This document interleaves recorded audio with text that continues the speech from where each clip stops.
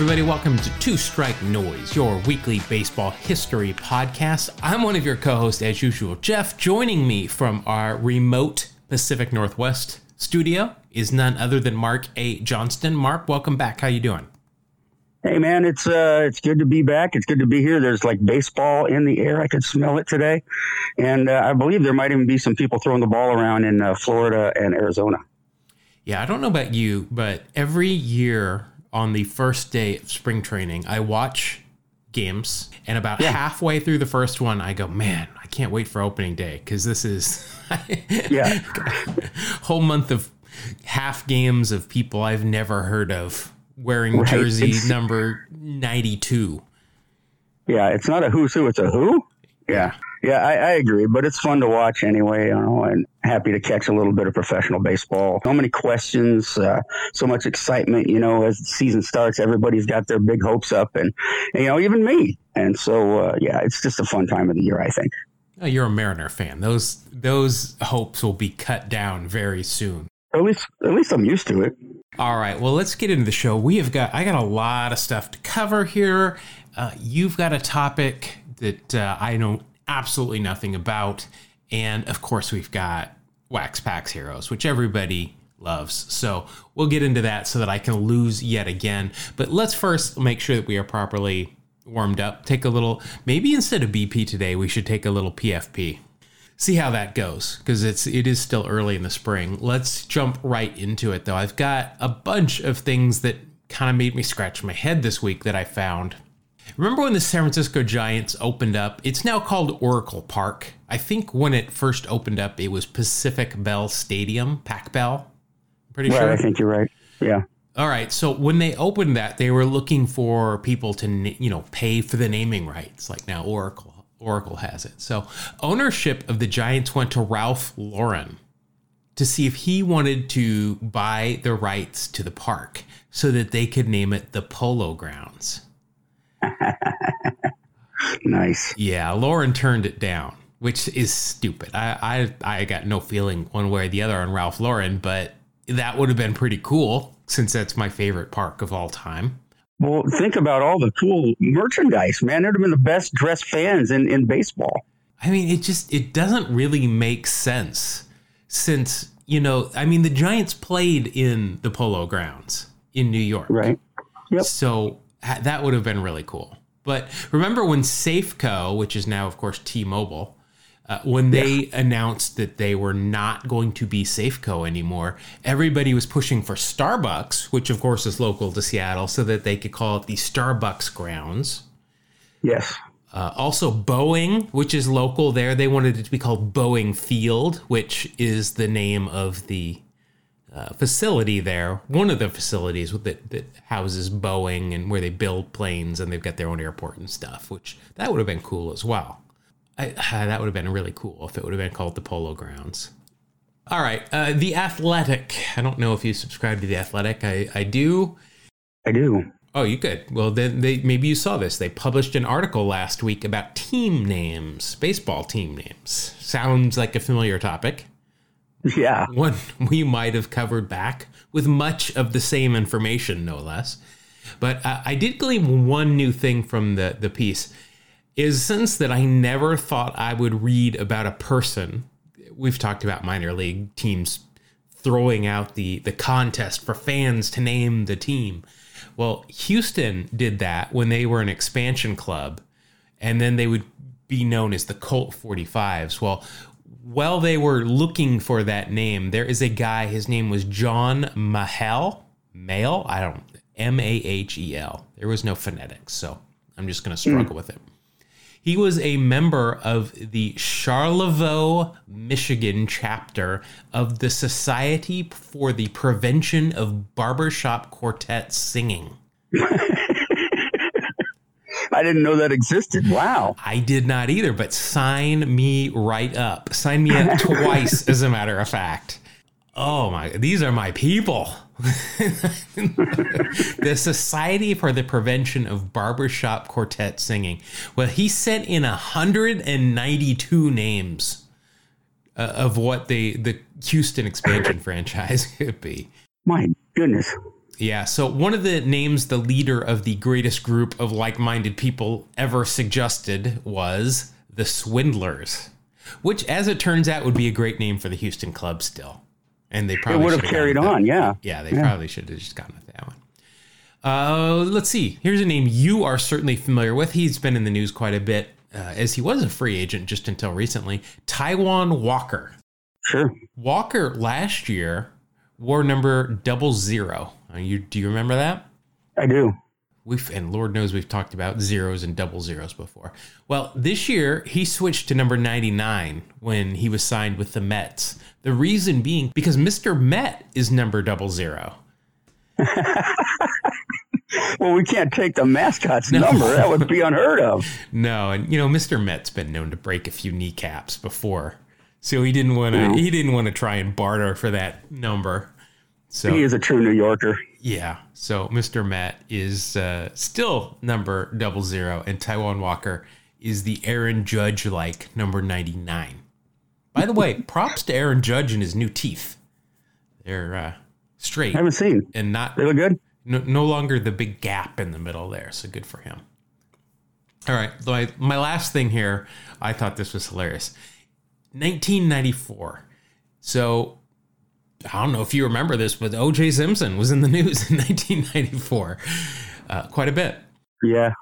So, during the O.J. Simpson low-speed chase in the infamous Ford Bronco, Manny Ramirez was on Cleveland at that point, and he walks into the clubhouse, and everybody's huddled around the TV watching this chase. And he says, "Hey, what's going on?" And somebody says, "Oh, OJ's in a police chase right now." Do you remember a pitcher, Chad OJ, OGEA? It sounds familiar, but I can't say that's where I've heard it. Oh, yeah. I remember Chad OJ quite well. He pitched for the Cleveland. He pitched for the Dodgers for a while. Well, Manny replied with, because OJ was with the Cleveland team at that point. He said, "What did Chad do?" So, Chad OJ. All right, we got trivia. Yes, of course. We got a question from last week. The question was that 3 times in the history of baseball, the Cy Young Award winner ended up with a higher batting average than that year's home run leader. I ask for the most recent occurrence of that. And I'm going to ask you first. Yeah, any clues here? Any ideas? I'm trying to think of the bashers, the guys that hit a lot of home runs but didn't really carry a high batting average. And, Kingman came up. I think about Rob Deere, but I don't think either of those are going to fit. You should stick with your gut. Right. Really? Yeah. Because Dave Kingman is indeed involved. In 1980, Steve Carlton won the National League Cy Young with a batting average of .218 versus Dave Kingman's .204, his Dave Valley-like .204. Oh, wow. The time before that was your boy Bob Gibson. Oh, sure, yeah. Yeah, he could hit. Yeah, we knew that he could hit. So the last time that happened was 1980, Steve Carlton. Now, last week, we mentioned one of our listeners' fathers, one of our weekly listeners, Chris from St. Louis. He wanted to make sure we gave a shout out to his father, Tom Cook, because he had helped Chris with Sud and Sam McDowell. Well, he outdid himself this week. He actually made an entire spreadsheet listing all of the National League Cy Young Award winners and the National League home run leaders and cross-referenced their averages. And he came up with all 3 times it happened, and obviously came up with the most recent of Steve Carlton and Dave Kingman. So I want to give a shout out, Orange Slices and Sunny D, for Tom for putting in that work. Tom works harder on the show than I do. Well, you were with me when we came up with that trivia question. I just happen to have a book that has these kind of things. He did the legwork and came up with that. So shout out there. Congratulations. That was our only correct answer this week. Congratulations there. Got a new question for you. Now, I gleaned this from social media. I will give credit to the person who came up with this next week, just because I'm not going to give away where it came from. But this is an incredible trivia question. And I am really wondering if anybody's going to be able to come up with it. We've kind of ratcheted it up, the questions here in the last couple of weeks, harder and harder each week. So I'm going to give you a group of, well, I'm going to give you 5 players. And I want you to give me the 6th player in this group and figure out what connects all these players. All right? Okay. So I'm going to give you 5 players. Your job is to give me the 6th player in this group next week and tell me why he belongs. All right. Okay. So in alphabetical order, I'm going to give you Hank Aaron, Barry Bonds, Rickey Henderson, Mickey Mantle, and Jim Thome. Now I'm going to give you the clue. It has something to do with baseball. Let's put it. All right. All right. So Hank Aaron, Barry Bonds, Rickey Henderson, Mickey Mantle, Jim Thome.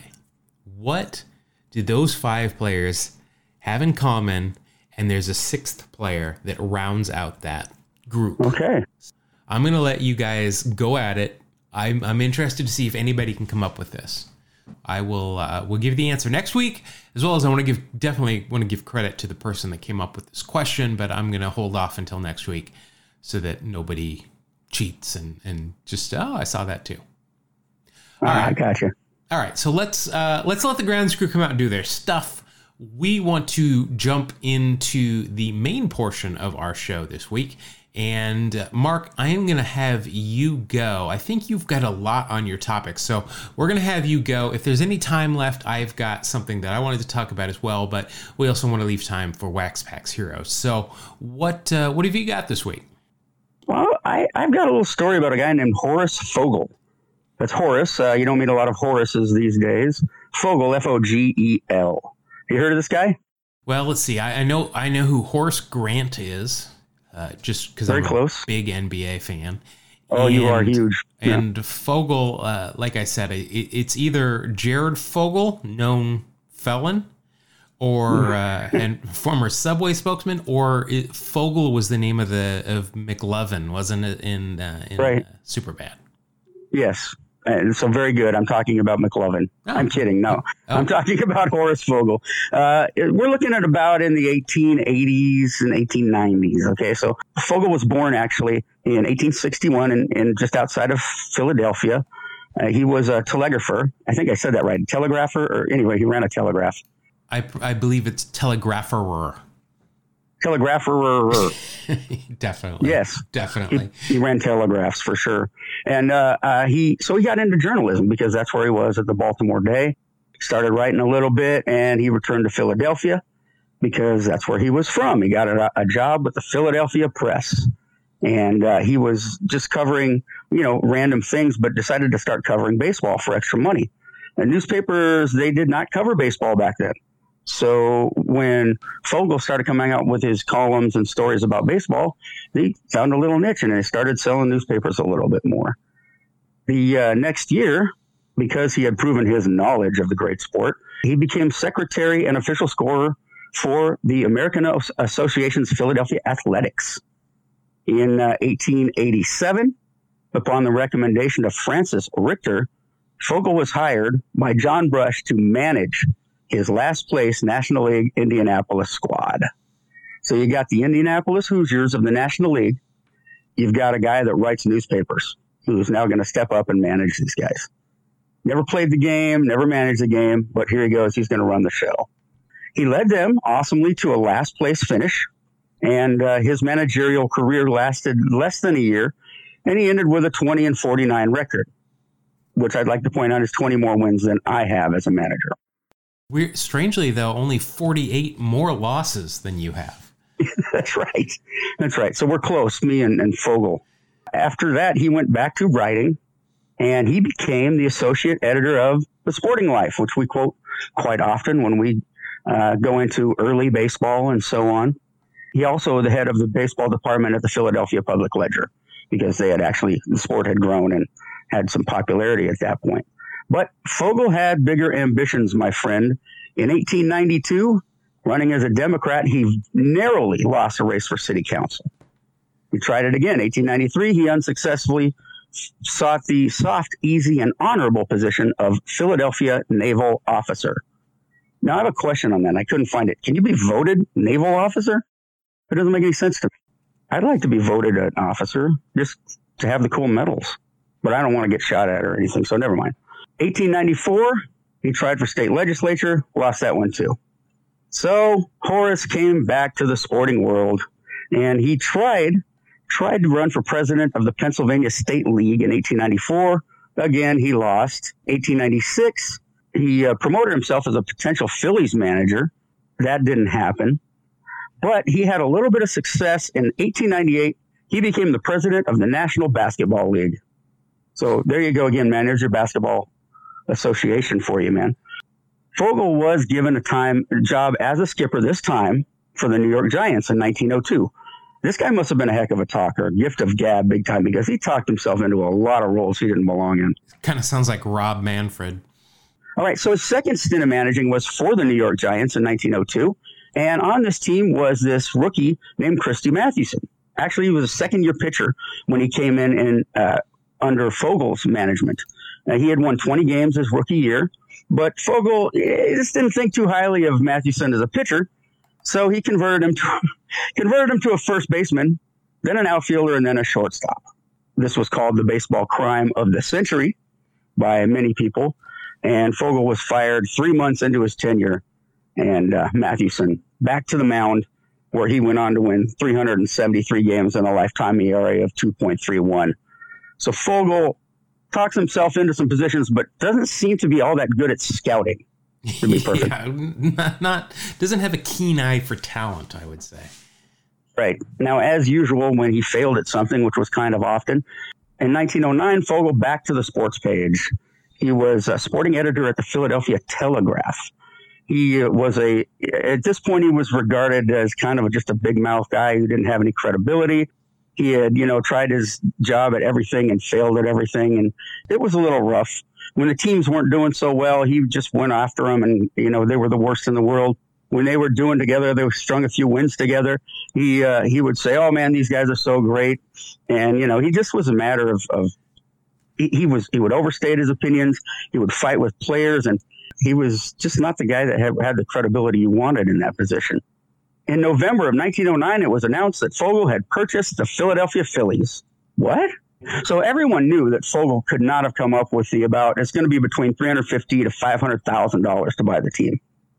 So how did he end up getting this team? Well, the rumor was that the Taft family of Cincinnati and Charles Murphy, president of the Chicago Cubs, were the real owners of the Phillies, and they were using Fogel as a figurehead.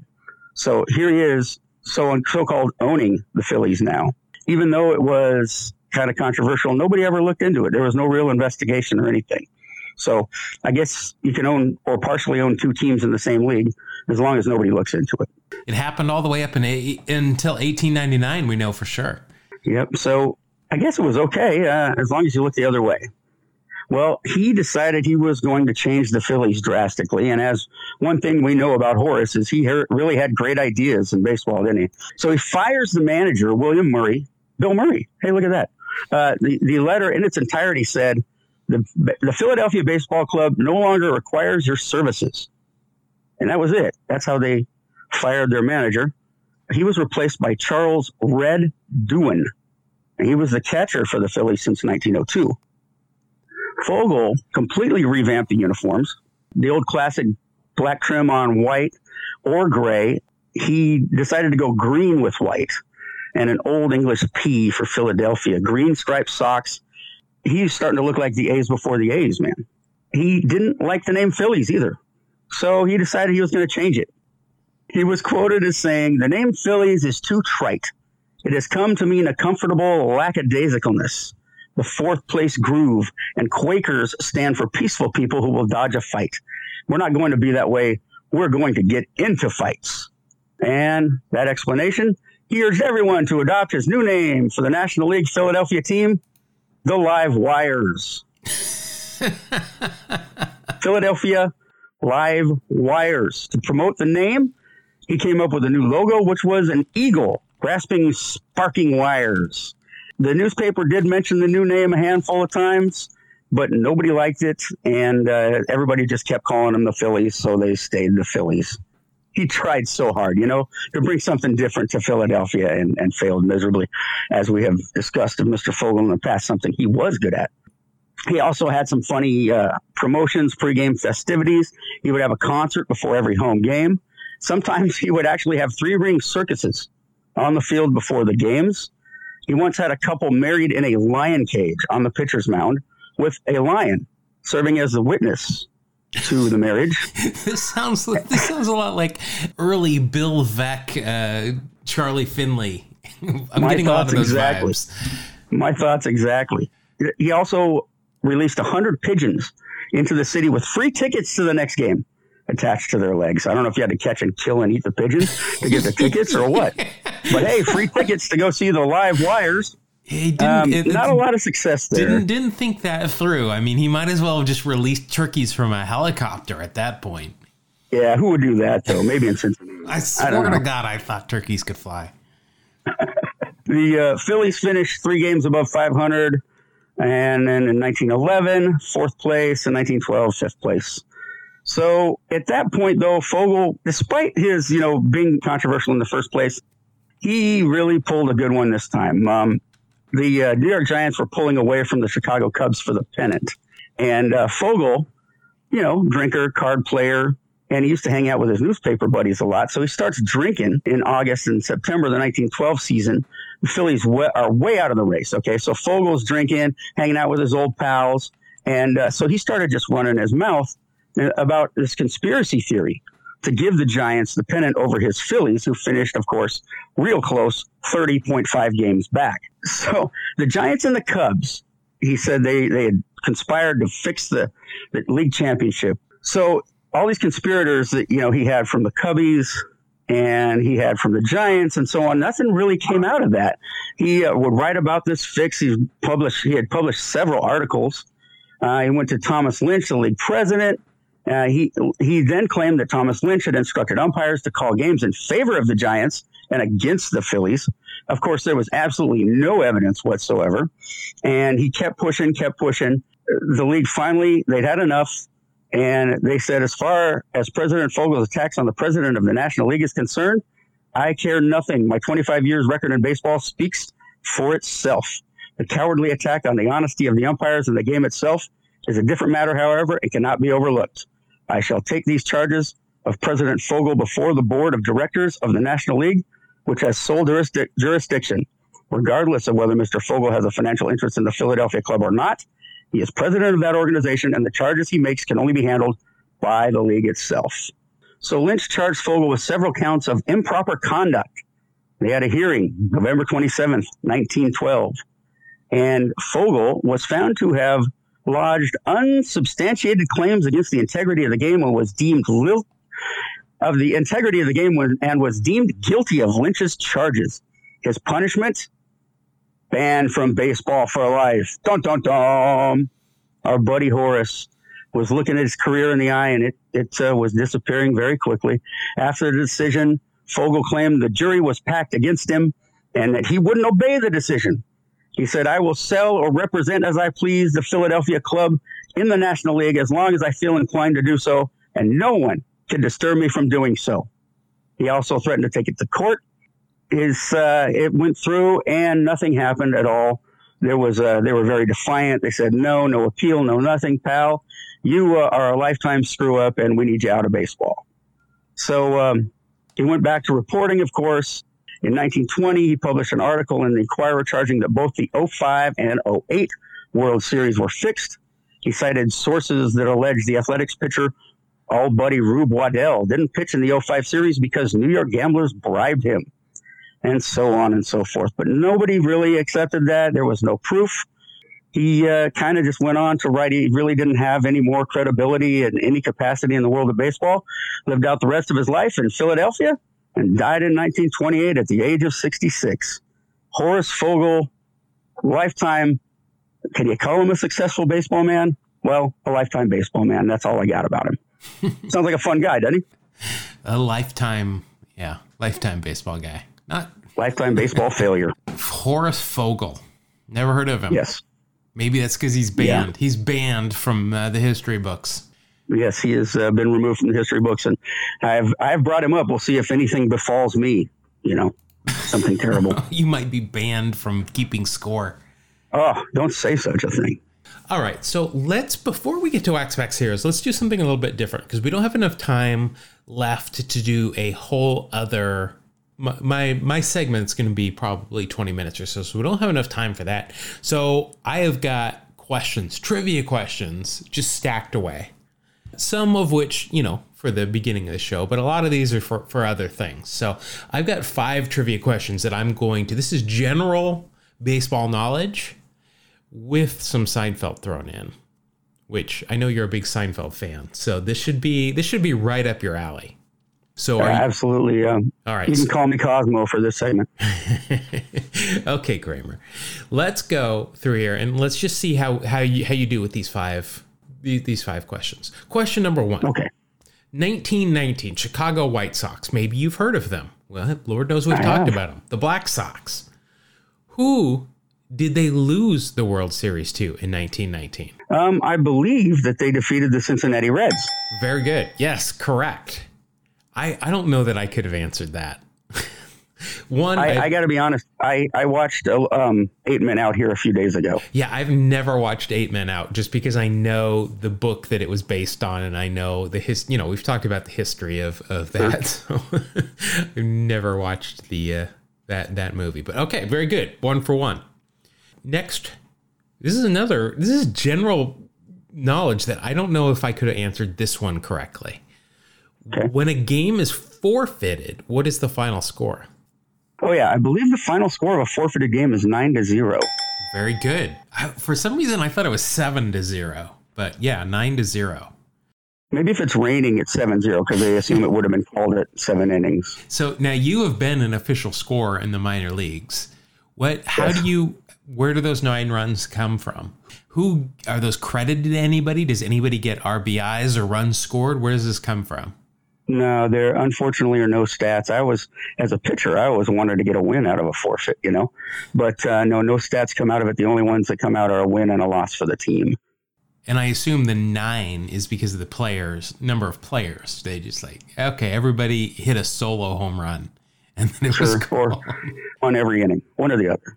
All right.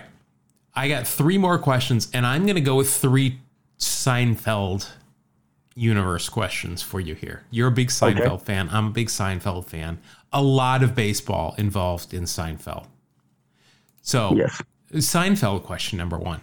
What team hat is Elaine wearing when she, George, and Kramer get to sit in the owner's box at Yankee Stadium? See, I remember this one, too. She was wearing a Baltimore Orioles hat. That's right. And she refuses to remove it. Refuses to remove it. Causes a big scene. Classic episode. Yes. All right. Very good. Very good. All right. Which hotel did George put the Yankees up in Milwaukee? Ooh, man, I think you got me on this one. So of course, I have no idea. Baseball teams stay in nice hotels. I mean, and you can find out what hotel. I mean, the media guides all have the hotels listed for every city they go to and so forth. They're nice hotels. The Ritz-Carlton. Sometimes they stay at the W. They're generally somewhat close to the stadium, but they're generally really nice hotels. George was looking to save a little bit of money, along with his cotton uniforms. He booked him in the Ramada Inn in Milwaukee. Well, he probably got a great deal. Sure he did. And I'm sure they were thrilled to be put up at the Ramada Inn. All right, last one. This one is a tough one. I do not expect you to get this one. This is one that I saw on a very in-depth article that I was reading about Seinfeld in baseball. Okay. So Roger McDowell, one of our favorites, has been confirmed through an Oliver Stone-like recreation to be the second spitter in the episode The Boyfriend. He was not the original expectorator, though, that the writers wanted. Who was originally cast to be lurking in the bushes with a mouthful of saliva? This is kind of weird because I read something about this, and I believe I believe the spitter was going to be Darryl Strawberry. Wow. That's who they wanted. Very nice. Oh, wow. I don't even know where I pulled that out of, but. Yeah. So it was supposed to be Straw, but Strawberry, as he did through his entire career, was dealing with a lot of issues off the field. And they didn't think that he would be the right person to blame spitting on somebody else. So they moved on to Roger McDowell, who I think it works perfectly because Roger McDowell is a goofball, and he did really well. I don't think Darryl Strawberry.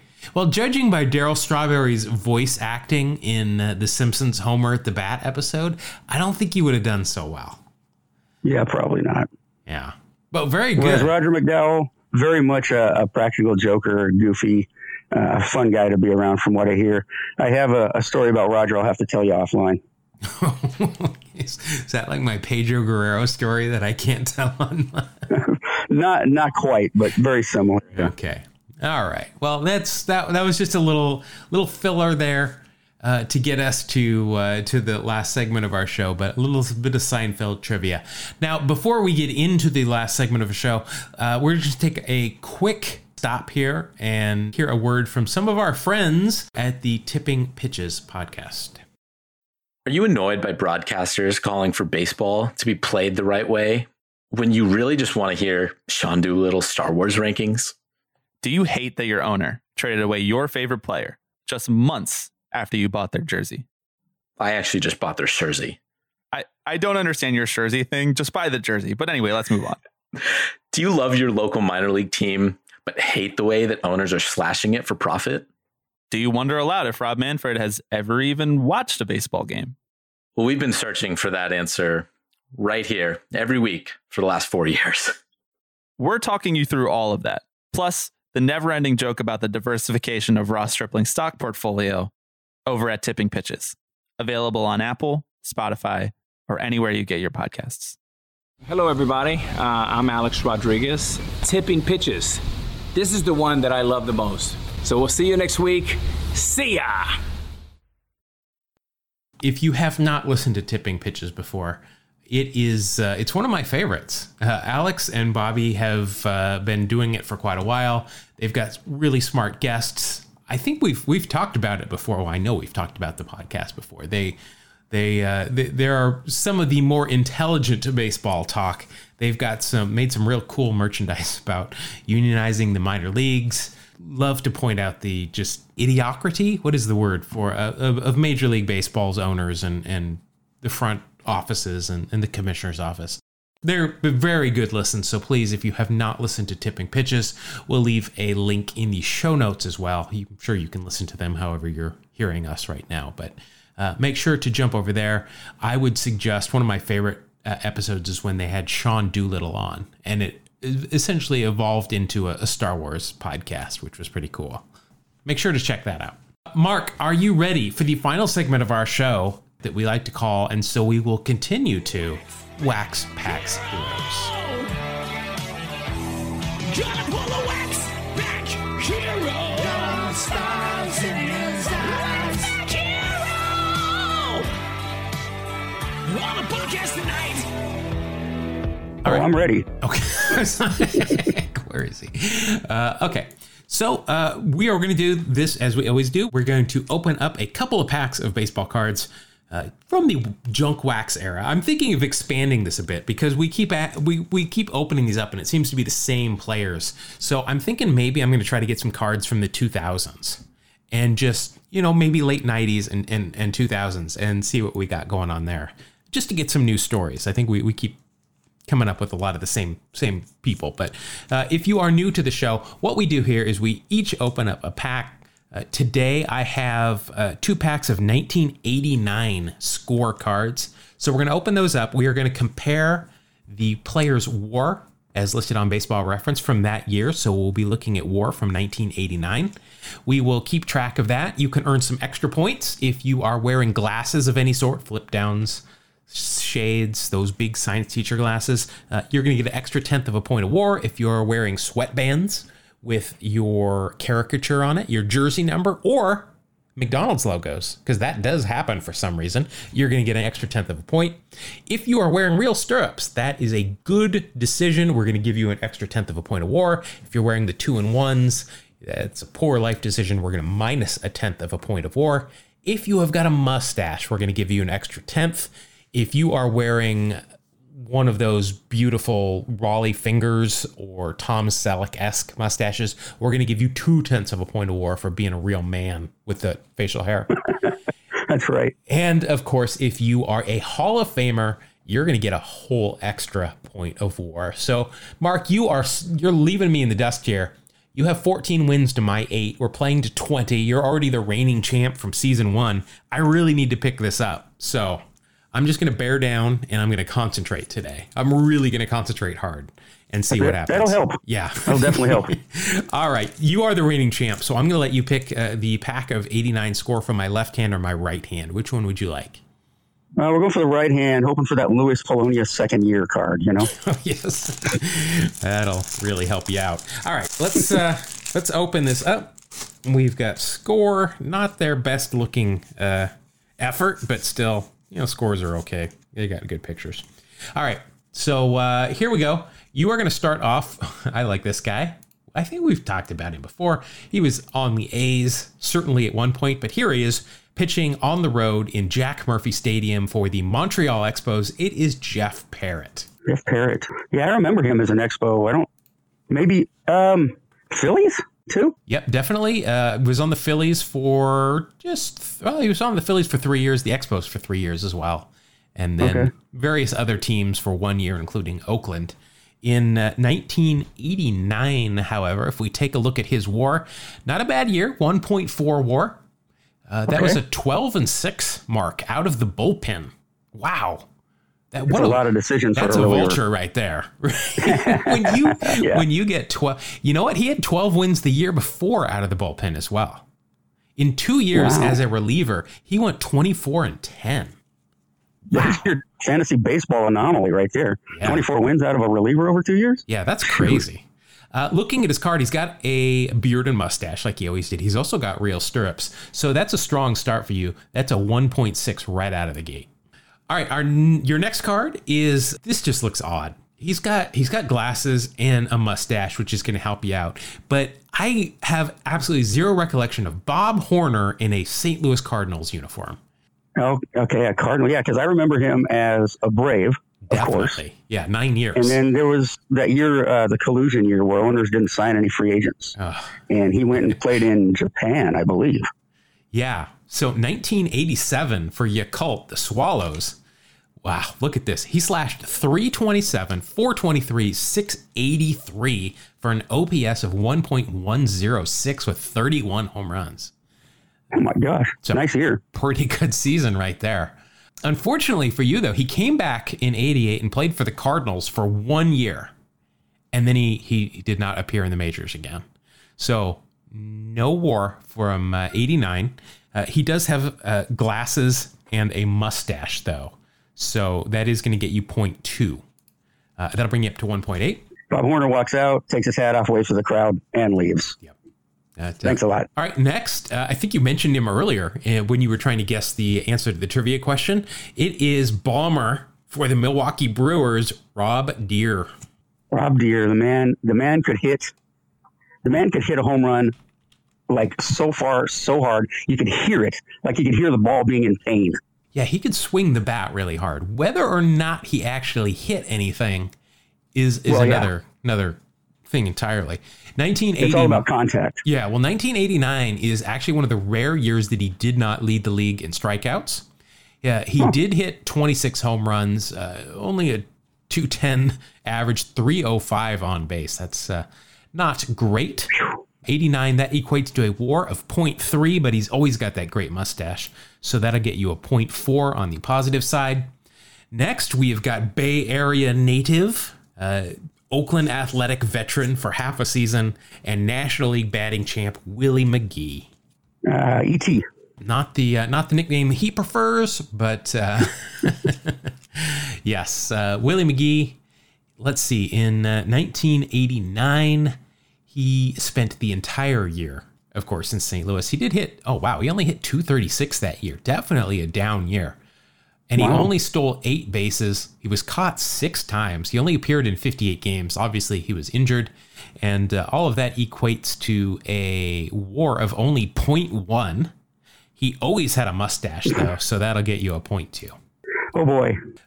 This one probably not going to help you a whole lot either. He's got a nice mustache going on there, but this is right fielder for the Phillies, Chris James. I don't have a lot of memory of Chris James. I know who Bill James is. I do not know off the top of my head who Chris James is. He spent 10 years in the big leagues, though. Most of it with the Phillies, who he came up with. And then you name a team, and he probably spent part of a season with them. In 1989, let's see, he was with Philadelphia and San Diego and did not perform particularly well. Let's see, all of that equates to a WAR of minus 2.2. Are you kidding me? That's terrible. I thought it was impossible to have a minus WAR that high, but he did. That's terrible. Yeah, he's got a mustache, though, so it's only minus 2.3. Oh, I feel better. That'll bring you down to a total of 0.1. He wiped out all your prior work. Thanks a lot, Chris. All right, next catcher for the Blue Jays, and somebody Ricky Henderson was known to steal some bases off of. It's Pat Borders. Pat Borders, journeyman, big time. I think he even went on to play some minor league ball after the majority of his career. And then did he even make a comeback after that? So didn't the A's sign him, and that might be where you remember him from? I know he was with the Mariners for a while, too. I can't remember. They made a bobblehead of him in Toronto, and so he had to make a special trip just to go collect his bobblehead. I remember that, and I think he was in the Seattle organization at the time, yeah. Yeah, so he definitely played in Tacoma, and it looks like that was when they had switched to the Mariners. But Pat Borders, a World Series MVP. Don't forget about that. Let's see, what year? That was in 1992. In the World Series, he hit 450. Wow. On base of 500 and slugging of 750 for a 1.25 OPS. Wow. Not bad. Not bad. Yeah. Let's see, though. In 1989, let's take a look at what he did. This was only his second year in the big leagues. A 0.7 WAR. He does have a mustache, though, so that'll get you a 0.8.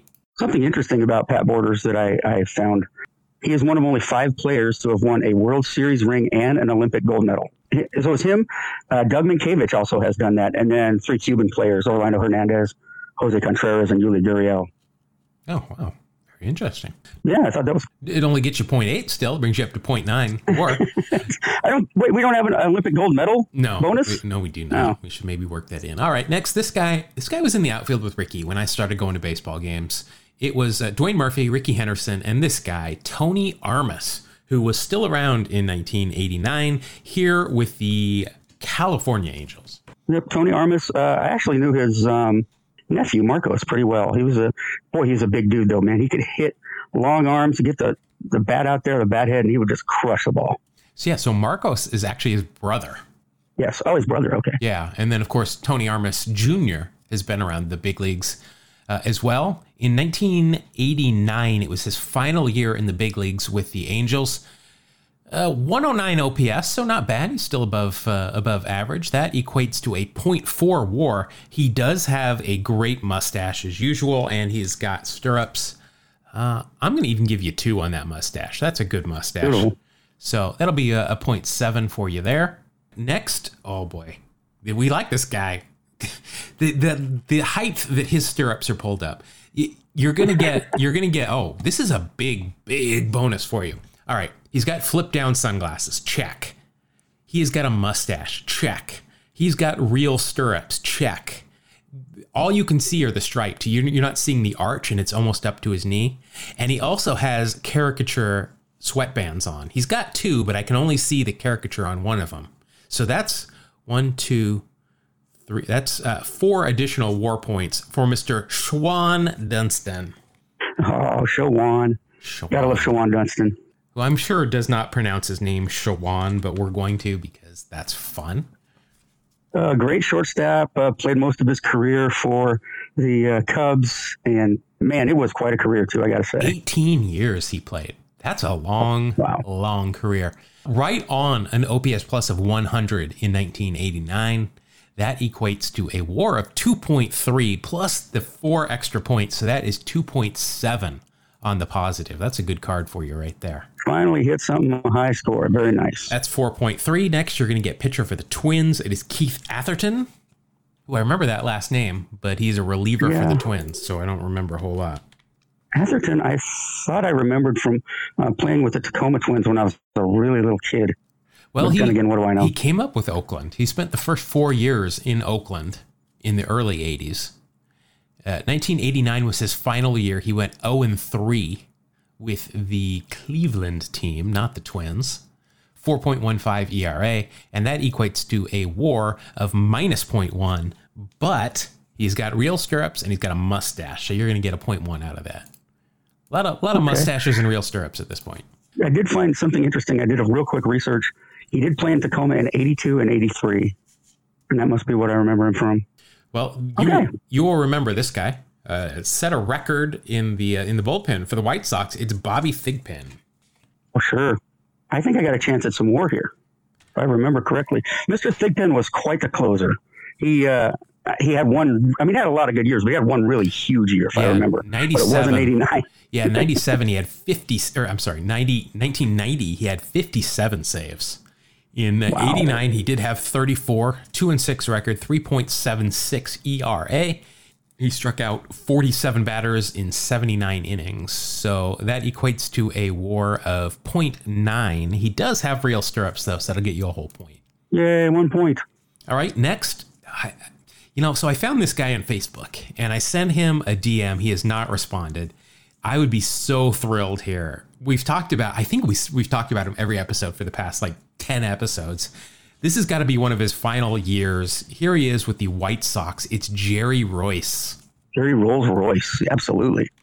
I remember Royce mostly as a Dodger, obviously, right during my formative years in baseball. 9 years with the Dodgers, 22 years overall. 1989, he was 40 years old. He would go on to play one more season. In 89, he split time between the White Sox and the Brewers and went 9-9 on the year. All of that equates to a WAR of minus 0.5. But he's got real stirrups and he has got a mustache, so it's only minus 0.3. I'm tempted to give you a point just for the grimace on his face as he throws. But all right, moving on. Next, we've got pitcher for the Tigers. It is Eric King. Don't remember that one. All right, so Eric King spent most of his 7 years in Detroit. In 1989, however, though, he was on the White Sox. He went 9-10 with 25 starts, and that will equate to a WAR of 2.3. Not bad. Nothing on this card, though, is going to add anything more, but for Eric King, taking that 2.3, that's good. Next, we've got lefty. Well, he's a first baseman, so of course he's probably a lefty. For the Detroit Tigers, it's Dave Bergman. Dave Bergman, yeah. He played for quite a while, too, if I remember. Right. He did 17 years in the big leagues. Came up in 1975 with the New York Yankees. 1989, let's see. It was an okay year, 102 OPS plus. Didn't play he had appeared in 137 games, only had 37 ribs and 7 home runs. All of that will bang out to a WAR of 0.6. He has got a mustache. Let's see. You know what? That's a good mustache. This is also right around the time that Tom Selleck would go to spring training with the Tigers. And this looks a lot like Tom Selleck. So I'm going to give you a 0.2 on that mustache. So that'll be a 0.8. Tom Selleck was the Tigers for the filming of Mr. Baseball. Yep. So was a young Frank Thomas at the end. It's a good movie. I like that movie. All right, next, second baseman for the Reds, a left-handed hitting second baseman, unless he was a switch hitter. Yeah, he was a switch hitter. Ron Oster. Oh, yeah. Oster. I'm trying to remember. I think it's Oster, yeah. Yeah, I'm going to call him Ron Oster Sauce anyway. Let's see. 89 was his second to last year. He played 13 years in the big leagues, all of it with Cincinnati. Oh, wow. Had an OPS plus of 77 in 89, and that equates to a WAR of 0.1. Nothing going on in this card that's going to get you anything more. So that'll bring you up to 8.3. Next, we've said this name before. I remember this name, but I don't remember anything about him, like watching him play. Here he is listed as an outfielder for Atlanta, Terry Blocker. Yeah, I remember coming across this card before, but I don't remember what we said about him. Only appeared in 110 games over 3 seasons. In 1989, he hit .226 with an OPS plus of 45. I'm not holding out hope this is going to help you a whole lot. Well, you know what? Only a minus 0.1 WAR, and he's got a mustache. So that's a wash for you there. Been getting a lot of guys like that.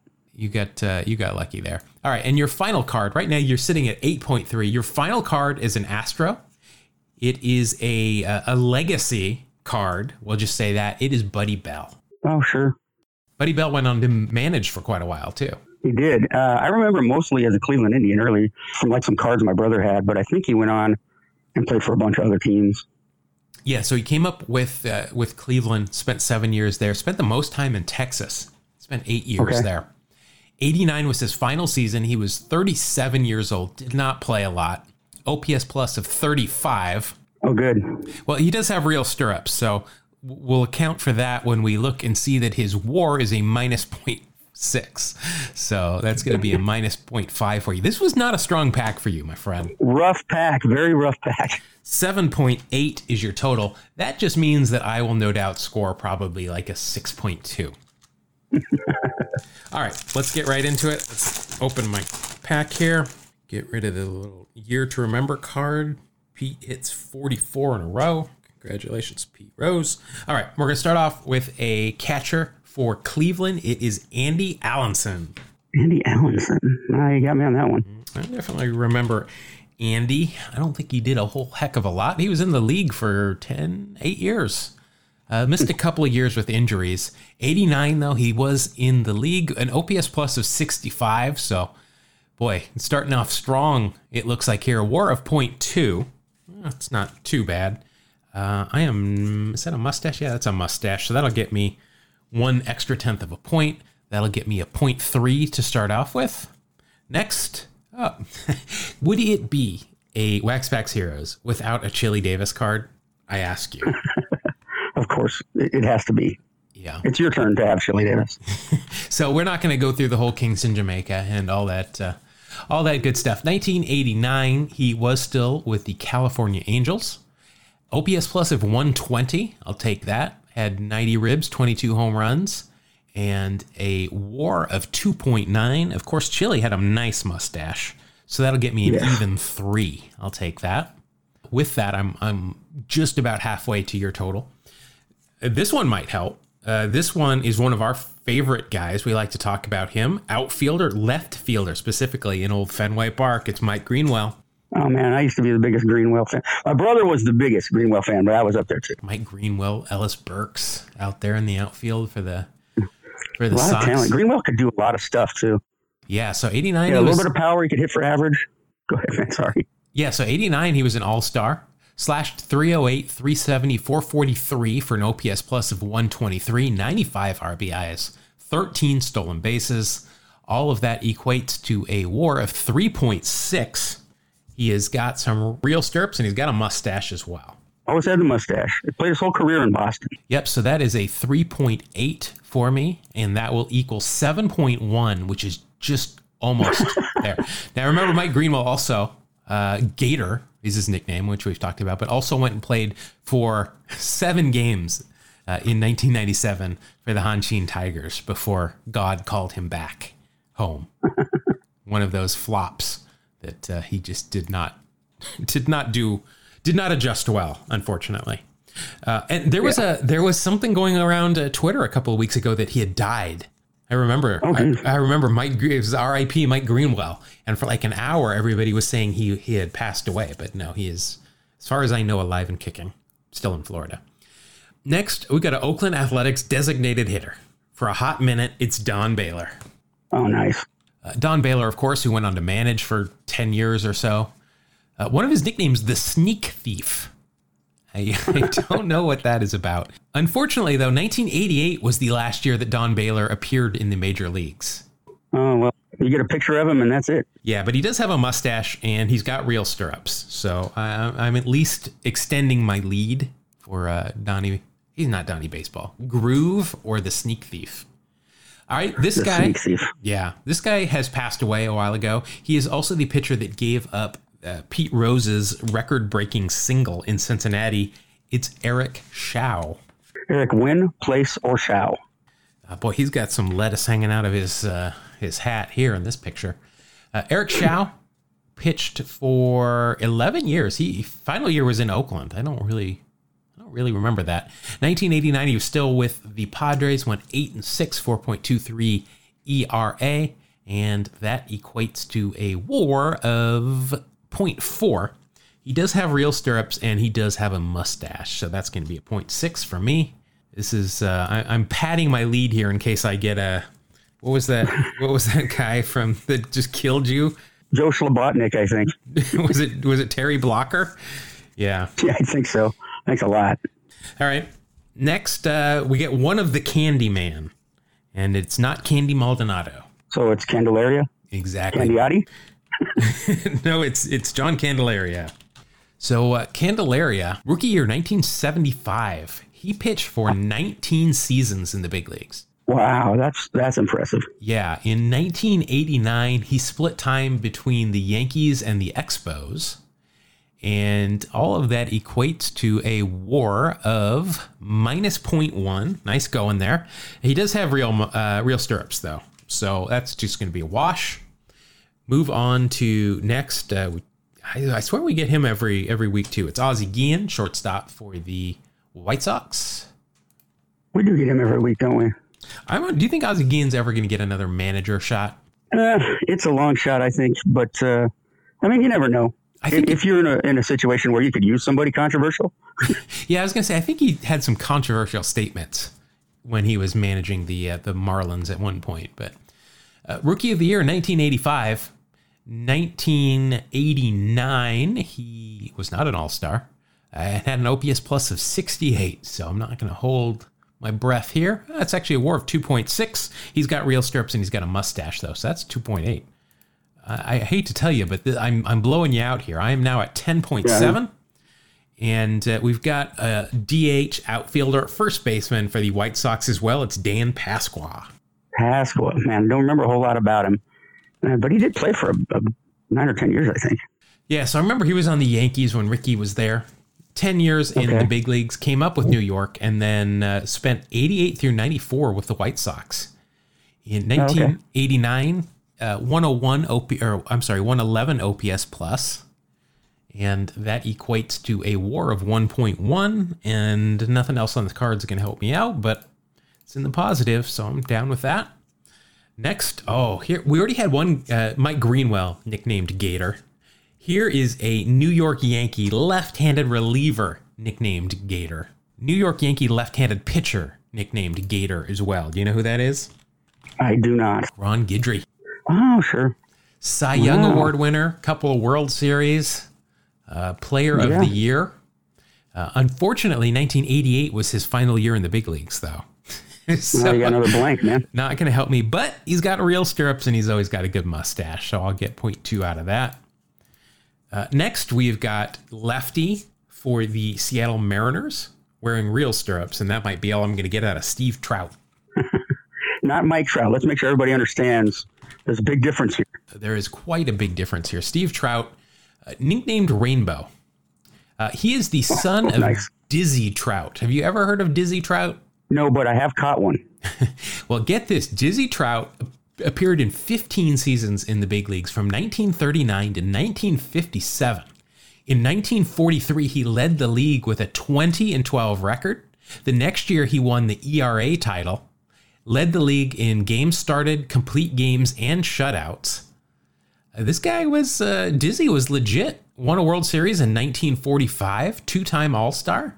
Not bad there for Dizzy Trout. Not Dizzy Dean, but Dizzy Trout. Me neither, but man, he's got decent numbers. Yeah. So Steve Trout did not fare as well. In 1989, his final year with the Mariners went 4-3 with a 6.60 ERA. That equates to a WAR of minus 1.3. And he's got stirrups, so I'll just be a minus 1.2. I think that's my first minus of the pack. Welcome to the club. Yeah, I am 3 whole points of war ahead of you. Curtis Granderson here, a very young, or not Curtis Granderson, Curtis Wilkerson here with the Texas Rangers, second baseman. Kurt Wilkerson, I mean, it rings a bell. Was he like a middle infielder type, or do you remember? Well, he's listed here as a second baseman. He might have been a utility guy. Kurt Wilkerson, 11 years. He had a pretty good career. Spent the first 6 of them in Texas, including, 1989, he was with the Cubs. 64 OPS plus, so not holding my breath here. Well, he had a WAR of 0.0. So I'll take that. I can't tell if he's got a mustache or not.